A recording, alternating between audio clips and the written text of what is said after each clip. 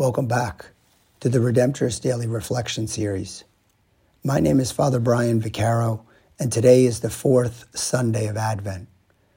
Let us begin in the name of the Father, and of the Son, and of the Holy Spirit. Amen. A reading from the Holy Gospel according to Luke. Glory to you, O Lord.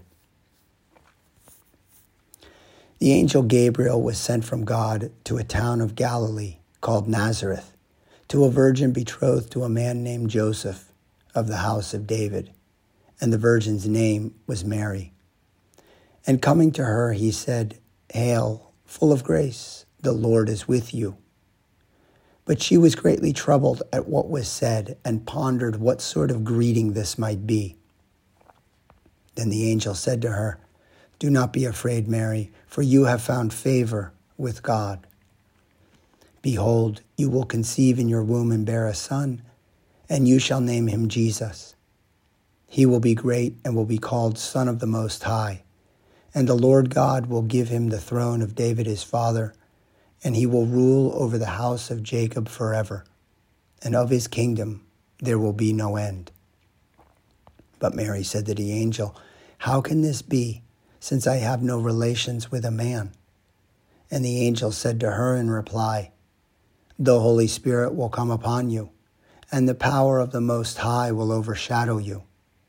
Therefore the child to be born will be called Holy, the Son of God.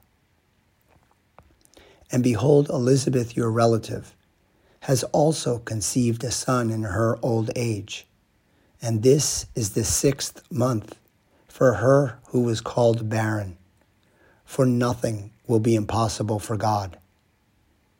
Mary said, "Behold, I am the handmaid of the Lord.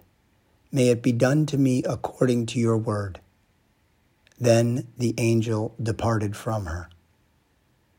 The Gospel of the Lord.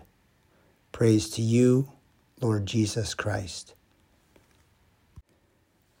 The responsorial psalm says, "Forever I will sing the goodness of the Lord."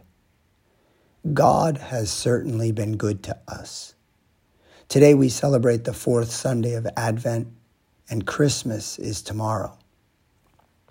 We celebrate God coming to us as our Savior in human flesh, and we hear the beginning of this story in the Gospel.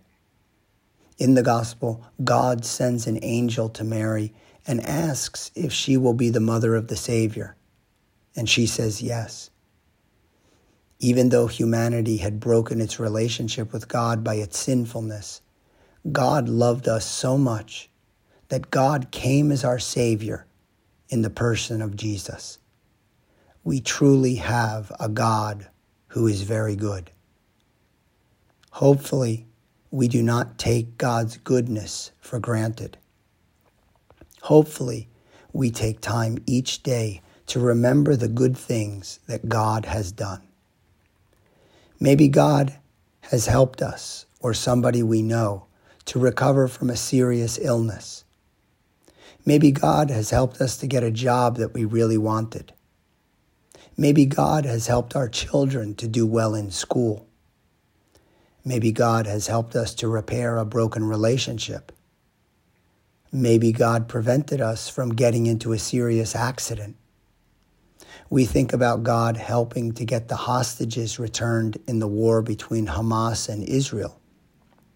And we think about the talents and abilities that God has given us. God has done so many good things for us. If in looking at our life, we can honestly say that we thank God regularly for the gifts he has given us, then I say to you, congratulations. Keep up the good work, because this is how we are called to live. But if in examining our life, we have to admit that we take our blessings for granted, and we do not thank God regularly for them, the good news is we can change. Here are 2 suggestions that can help us to be better at thanking God for the blessings he has given us. Number 1, going to God in prayer and asking God to help us to be more appreciative of the blessings in our life. If we ask God to help us, God will help us. Number 2, using part of our prayer time each day to list the blessings that we have received from God and to thank God for them. Doing these 2 things will help us to be much more appreciative of God's blessings in our life. The responsorial psalm says, "Forever I will sing the goodness of the Lord."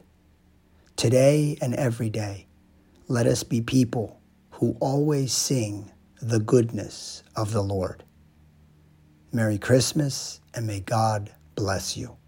In the name of the Father, and of the Son, and of the Holy Spirit, amen.